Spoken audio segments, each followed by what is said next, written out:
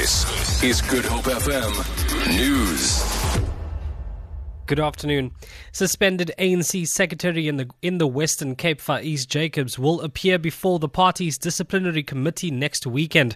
Jacobs was expected to face a DC today, but his legal team has asked for more time to study documents. Chairperson of the ANC's disciplinary committee, Rhoda Bozier, confirmed that Jacobs will now appear next Saturday. Jacobs was suspended in December last year after ANC researcher Wesley Seal accused him of assault.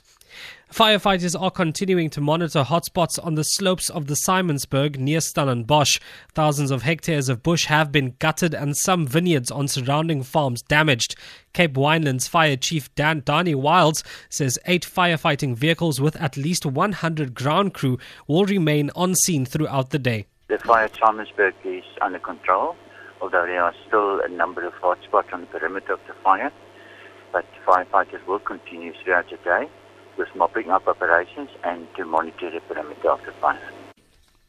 Activists against rhino poaching have gathered in Sea Point 4 and Indaba to intensify efforts to save the animal. The rhino Indaba on the park aims to take education campaigns to Vietnam, which is a major buyer of rhino horn.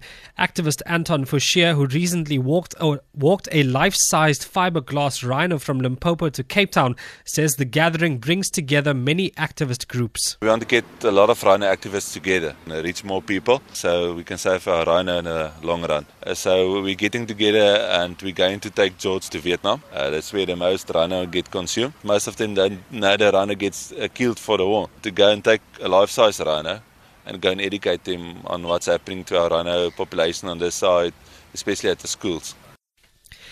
And finally, a new play about the historical figure Sarah Baartman premieres at Cape Town's Mask Theatre on Wednesday. South African actress Tola Antamu portrays the icon in Exhibit S, an ode to Sarki Baartman. Baartman, born in the late 18th century, was a Khoi woman with unusual physical features from the Eastern Cape. She was bought as a showpiece by an Englishman and smuggled to England, never to set foot on her home soil again.